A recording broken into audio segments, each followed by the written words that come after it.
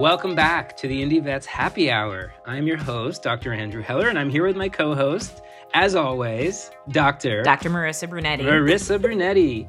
Not in the house. I was about to say in the house, but not in the house. Unfortunately, and you guys probably noticed that there was a little bit of a hiatus in our podcast series.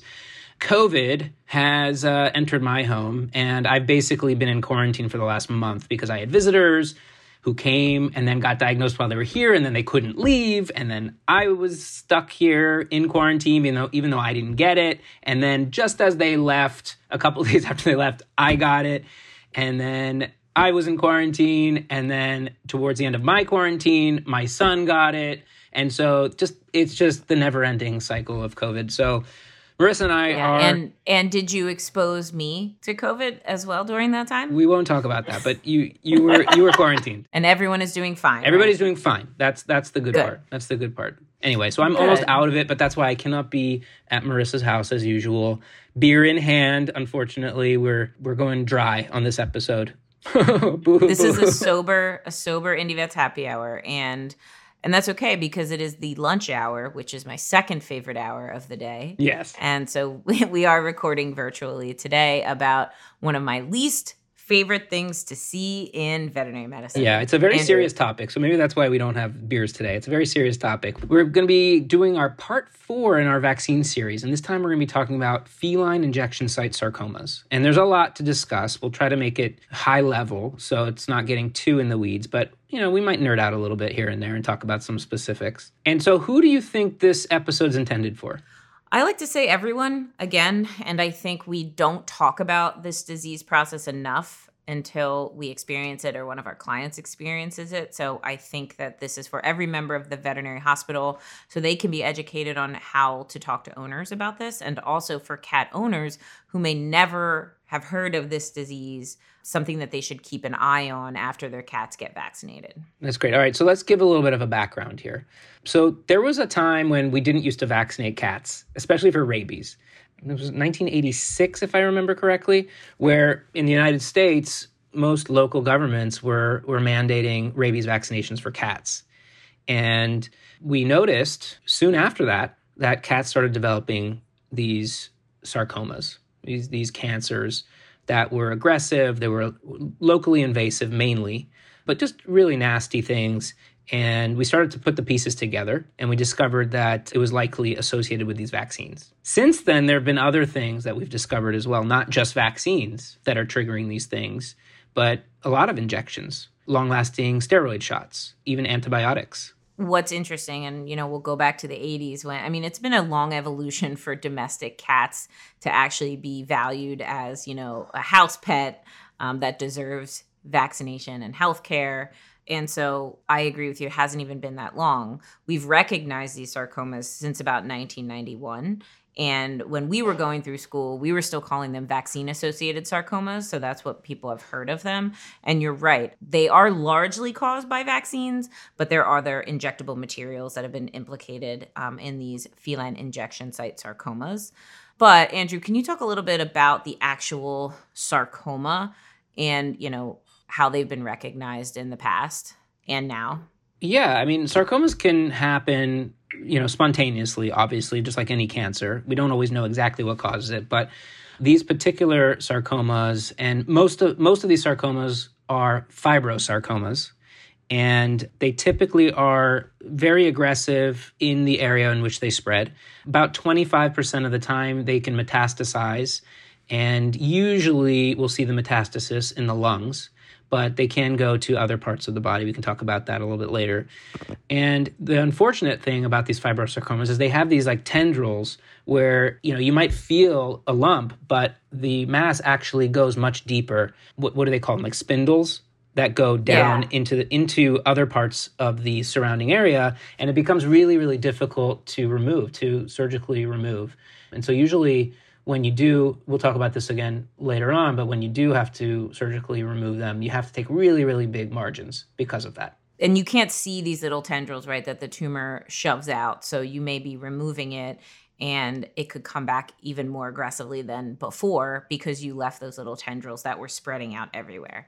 So these are notoriously nasty looking masses that do require pretty aggressive removal, and we will talk about that. But why cats? Cats are very special. Cats are not small dogs. Homage to vet school.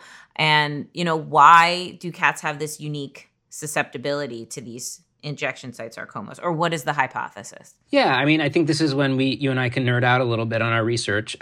So what we found was, cats have this increased susceptibility to oxidative stress. And there are a bunch of reasons for that.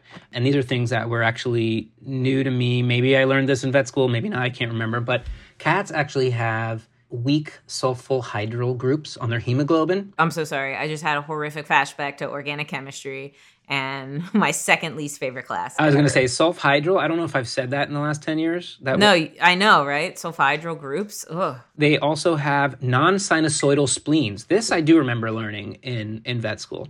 And what this does, it reduces their ability to remove the Heinz bodies, which are those, if you remember, those denatured precipitated hemoglobins on the erythrocyte surface. They also have increased lipid peroxidation of the erythrocyte membrane. So for all you people that are not scientific, we're just talking about their red blood cells here. The erythrocytes are the red blood cells. And their red blood cells, the hemoglobin in their red blood cells, easily converts from tetramers to dimers. Again, I don't really know what that means, but I can't nerd out completely here because I don't remember what a tetramer and a dimer is. Well, I think what's really important, obviously, with these nerdy things that we're talking about is like cats have different red blood cells than lots of animals. And they can't recycle, right, what the spleen does. They can't remove these blood cells that have had stress to them. That's why they're more susceptible to this stress and to inflammation. We've also heard many times that cats have limited concentration of enzymes to catalyze some, chemical reactions in their body. That increases their risk of oxidative injury from the oxidative stress. So basically, we don't have to, let's not go back in organic chemistry, but really what this is telling us that 1, cats have different red blood cells than other species. 2, this predisposes them to having more oxidative stress, which leads to oxidative injury and inflammation. So do you know what the incidence is in cats? I know that it's been a lot of retrospective studies to discover this, but do you know what the incidence is? It varies, which is tough. There are numbers out there that say maybe it's 1 per 10,000 cats, up to 10 per 10,000 cats. But like you said, it varies in different studies. It actually varies from country to country, which I will touch on a little bit in some of the summaries of studies that we've had, which are not a lot. But like you said, since sarcomas take long to form, so you don't know actually when they started or what actually was the precipitating cause. Because of that, because of different vaccines that are used in different countries, because of different injections that are used in different countries, it's really hard to get strong data on this problem. And so I will conclude at the end by saying, wow, I wish we still knew more about this. It's a tough topic to research. It is. Because obviously I'm going to get into this later, but we all have very strong feelings if we've seen cats with this disease, and it scares us. And so we're looking for more information. We're looking for numbers to tell our clients. But usually what I will say is, 10 per 10,000, 1 per 1,000, that it varies, and that we have to do whatever we can to decrease the probability that it will happen. And so we'll talk about that a little later. So Marissa, what are the studies, at least in the last 10 years, that have looked at this issue? The tough part is that studies tend to be retrospective, because sarcomas take so long to form. But, there's 3 different types of studies that AAFP talks about. There's experimental studies, and the issue is there's not an accepted definition of inflammation in the context of tumor induction. And many cats get inflammation that doesn't lead to neoplasia. And so we need more sensitive biomarkers, such as DNA damage that's specific to feline injection site sarcomas, so we can distinguish whether, an adjuvanted vaccine is worse versus a non-adjuvanted vaccine. So there is this general conjecture that more vaccine-induced inflammation leads to increased sarcoma risk, but that's not specific. The adjuvants that are added cause more inflammation, which they suspected cause a higher incidence in this disease. Right. So that was the thinking. And so everyone went and they took adjuvants out of their vaccines. We talked about PureVax rabies and PureVax FELV. But, in the past 10 years, there have been 2 studies that have contradicted each other. In 2012, Wilcock et al. Found no decrease in the proportion of post-vaccinal sarcomas in feline skin and sub-Q masses submissions between 1992 and 2010. And that's significant because in the year 2000 in Canada, where the study was done, is when they introduced the non-adjuvanted vaccines. So, okay, no decrease. But then in 2018 in Switzerland, Graf et al. Noted a marked decrease in relative frequency of injection site sarcomas since introducing the non-adjuvanted FELV vaccine. They didn't study the rabies vaccine because they don't give it to Swiss cats. So those two studies are contradictory. And also, this is what I hate about studies is these studies are only as good as the masses that were removed and submitted for histopath, right? So like all the people that don't pursue treatment because A, it's expensive, or B, it's, locally invasive and the cat's not doing well, we're missing all of those. So we kind of have to take that with a grain of salt. I guess that's also why we don't know if it's 1 in 1,000 or 1 in 10,000, because it's just, exactly. Right, just lack of data, unfortunately. Exactly. And then lastly, and this is the study that, the AAFP is using to kind of recommend a broad saying about injection site sarcomas. But in 2012, this is the only study they performed a comparative analysis of vaccine types in common use in the past 10 years. And it does provide some evidence that the non-adjuvanted vaccines may be less likely to induce sarcomas. However, there's bias concerns and sample size issues always and research stuff that I'm not going to delve into here. Although it provides evidence that supports the hypothesis that we all had, it's not enough to, make it set in stone. Okay, so before we get into treatments of this, let's talk about some of the take-home messages that veterinarians should know, at the very least. I want to start with one, is don't vaccinate cats for things they don't have a high risk for. Right? Because you're just causing an increased risk for this to happen, right? So if your cat's an indoor cat, they're the only cat in the household, there's no reason to give them the yearly FELV vaccine. Absolutely. Everything we've talked about in all of these vaccine podcasts has been, know your audience, basically. Obviously, there are core vaccines, but choose wisely for your non-core. So that is a great take-home message. Okay, so other do's for injection site sarcomas. Do know that many types of injections have been associated with sarcomas, right? Especially long-acting injections. So we need to educate our client base wisely. Like you said, do only vaccinate cats for things that they are at risk for.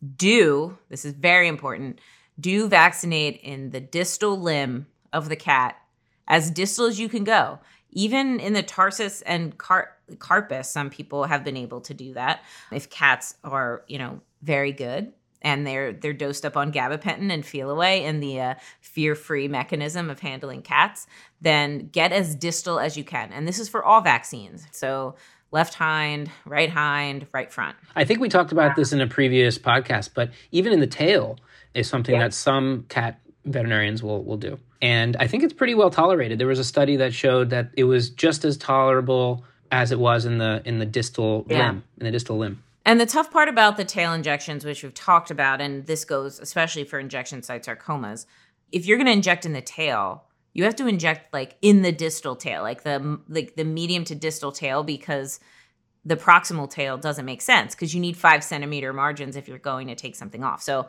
to me, that makes it less likely that I'm going to vaccinate in the tail if I have to get really far down. Right. And what about, there was a study also that showed that the antibody levels were just as high giving it in the distal tail as in a limb. Yep. So don't think that, there's not enough blood supply there, things like that. It does give them the protection they need. And a couple other things that I think were interesting that the AAFP task force mentioned was do not vaccinate in the interscapular space. I think we've all heard that before. Yeah. But I will reiterate, we talked about distal limb. Do vaccinate in the distal limb. Don't vaccinate in the interscapular space. Don't decrease your vaccine volume because you think it's going to decrease, the chance of a cat getting an injection site sarcoma. And don't give multiple vaccines in one spot in a cat. Yeah, that's important. We didn't talk about that. Thank you for mentioning that. All right, so let's talk about what happens, unfortunately, if you do come across one of these things. What if you feel a lump? Or what if you tell your clients, like, watch for this, and they come back and they say, I felt a lump? what should you use? If it's at an injection site, number one, that should clue you into this as a possibility. But there's a rule. There's a really cool rule called the 3-2-1 rule or the 1-2-3 rule. And what this means is if the mass is increasing in size 1 month after injection, there's where the 1 is. If the mass is larger than 2 centimeters in diameter, that's the 2. And if the mass persists for more than 3 months, that's when you got to do something about it. Tell us about how to biopsy one of these masses. Like if you follow the 3-2-1 rule, it meets these things, and you have to take it off. What should you do to confirm the diagnosis? This is the counterintuitive part. We're always taught if we see a discrete mass, if you can remove it all at once, take it off and biopsy, and if you have to go back, you can go and get margins if you need to. In this particular case, the recommendation is to take just an incisional biopsy, so just a piece of it, and send that off. The reason being that if you take a normal margin, which is about 2 centimeters, not the 5 that's required for this type of tumor. If you do that, you're going to make it A, more aggressive if it is a sarcoma, and B, it'll be much more difficult, to find your new margins at that point. Yes. So I thought, oh, geez, if I'm going to knock this pet out, I might as well, take it. But that's such a good point. Take an incisional biopsy. Don't just do an FNA. That's not adequate.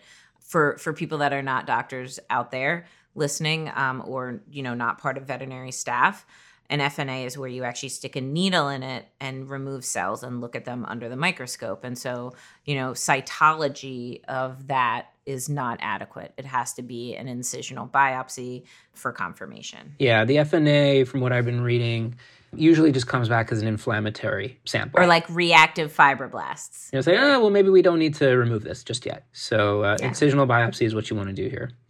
And then, of course, if it does come back as a confirmed case of sarcoma, that's when you got to go to staging. What do you do to stage? So ideally, right, in a perfect world where we could do everything, I would do everything. So I would do blood work. I would do full blood work, obviously. I would do chest x-rays, 3-view, and abdominal ultrasound as well. If not that, and you want to go big or go home, you could do an MRI or CT of the whole body. You could catch anything in the lungs or in the abdomen. But usually, strangely enough, as aggressive as these tumors are, like you said earlier, the metastatic rate is only about 25%. And like a lot of tumors, the lungs are the most common site for spread. So if you had everything at your disposal, I would stage with everything. But sometimes that's not possible. And so I will at least do full blood work and chest x-rays. And if that's clear, you can decide if surgical planning makes sense and you actually are able to get margins. Well, that's the thing. So is this something that general practitioners should be doing? I mean, I don't know. It requires a 5-centimeter margin. And 2 fascial planes. Right, 2 fascial planes. That means if it's, let's just call it a 3-centimeter, 4-centimeter tumor plus 5 on each side of it, all around, you've got this enormous hole. And this is not going to be a little mass removal, right, that we're used to in general practice. This is something that is also going to involve an oncological follow-up, radiation therapy, chemo, things like that. So I would refer these. Yeah, I agree. I think if it's in the distal limb and you can amputate the limb and you feel comfortable doing that, then I would do that. But otherwise, I agree. I think these should be referred because you really only get one shot to get all of this. And, I was telling the story of my brother's cat, who unfortunately had to put to sleep earlier this year because he did have a very large presumed fibrosarc from an injection site. And I took him to a surgeon, right? And his was actually in the proximal limb because he's an older cat. And so, he had been vaccinated, probably not in the distal limb his whole life. And the surgeon said she would have to do a hemipelvectomy and remove his whole limb and resect his caudal abdominal wall. So like cats aren't big. So prevention, quote, quote, AKA vaccinating in the distal limb or injecting in the distal limb is probably the best thing we have, to take care of this. We used to just, because cats were so fractious, we would just go wherever we could. Right. And we're not thinking about the long-term effects that this could have. I mean, it's a 1 in 10,000 chance, right? Or even a 1 in 1,000 chance. So it's a low likelihood. But it's really important because we all see hundreds, if not thousands, of cats per year. So if you see 1,000 cats in a year, one of them might actually get this from you. So it's a real number. And if you see 10,000 cats in a few years, you're going to see this in your career, in your early career. Yeah, and I think a really big take-home message, and we'll end with this because we're always talking about like client communication and education of your staff. And so I think it's really important. We always talk about possible vaccine reactions with dog and cat owners, but are we really talking about the possibility of these masses from injection sites? And I just want to remind everyone that this is a team effort here. Your techs can talk about this. You can send something home after you vaccinate a cat that talks about monitoring the site for masses and when to call you back if there's an issue. So I think first off, we have to start early. Every male kitten, I'm talking about blocked cats with that cat, right? So like every kitten, I will talk about injection site tumors and things like that. So starting them off early, even in their kitten kits, I think is really important. And then every time you vaccinate a cat or inject it, I think we should be empowering owners to feel them for those masses and be proactive in bringing them in early rather than letting it wait. Like I always say to people, like, masses in cats are not as common as dogs. And when I find one or see one, that should be seen by a vet right away. So I think client communication and education is very important. Staff education is very important. And all this said and done, the AAFP, with all the research or lack thereof that has been done, it really has only led them to say, like, currently there's insufficient evidence to justify recommending a single vaccine type, even though most of us are using PureVax, right? So they're saying there isn't enough evidence. And so the things that we can do are make sure you're injecting in the proper location, make sure you're educating your clients, and make sure those clients are monitoring their pets for these tumors. And I think those are the biggest things that we can get across. And hopefully there'll be some research that actually shows something that we can use. If you have the choice between the adjuvanted 3-year rabies vaccine in a cat or a 1-year PureVax, I'd always use the PureVax. Even if you have to give it every year. That's a great question, Andrew. And I guess now thinking about this, going through the evidence for this, if I could get the 3-year adjuvanted one in the distal limb of a cat every 3 years, like in the tarsus, then I may do that. Yeah. So maybe this is, reading what the task force said. I'm not just instantaneously grabbing for PureVax, even though it makes me feel better.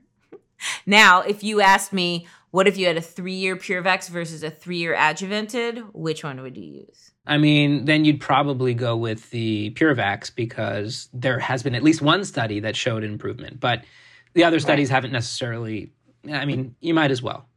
It's not going to hurt. Mm-hmm. That's the thing. It's not going to hurt to use the PureVax. Yeah. I think this has been a great episode, and there's definitely some key takeaways from this. Number 1, communicating. I think you touched on that really well. Number 2, the distal injection sites. Number 3, injecting less frequently if possible, whenever possible. Yep. Anyway, I appreciate everybody for joining us today after this hiatus. We actually have an announcement to make. We are going to be changing the name of the Indie Vets Happy Hour. The reason we want to change our podcast name is because we know there's not a lot of vet podcasts out there, especially ones that deal strictly with general practice things that are for a large audience. But we realize that other than the vet in Indie Vets, it's really hard to search for our podcast. And so we want vets to be able to search like veterinary and for our podcast to come up, because we're hoping to record lots more episodes more frequently and at least get new episodes up every week moving forward. So part of that involves changing our name. So stay tuned. We are working on getting members of different vaccine manufacturers on the pod. However, we're also launching into something that we haven't titled yet, but something I'm always looking for in veterinary podcasts is like, I have 10 minutes until I get to work. Like, how do I diagnose hypothyroidism in dogs, right? Like, it sounds simple, but like, what's new out there and what should I be doing for real? And so we're going to start recording short 10-minute episodes, 10 minutes or less, about diagnosis and treatment of major common diseases that we see in vet med. So this will just be like a quick review that you can listen to on your way to work or when you're working out or something. We'll come up with a good name. All right. Well, that concludes the episode. This was actually our 20th episode ever. Thank you for joining us. Woo! Unfortunately, we're not even celebrating with beer, which is really sad. But if you did enjoy it, please leave us a review and tell your friends to listen in as well. And subscribe. And family members that have pets would love to listen to this kind of stuff. I think it's really good information. We try to keep it on the level. Thank you again. Cheers. Awesome. Cheers. Thanks, Andrew.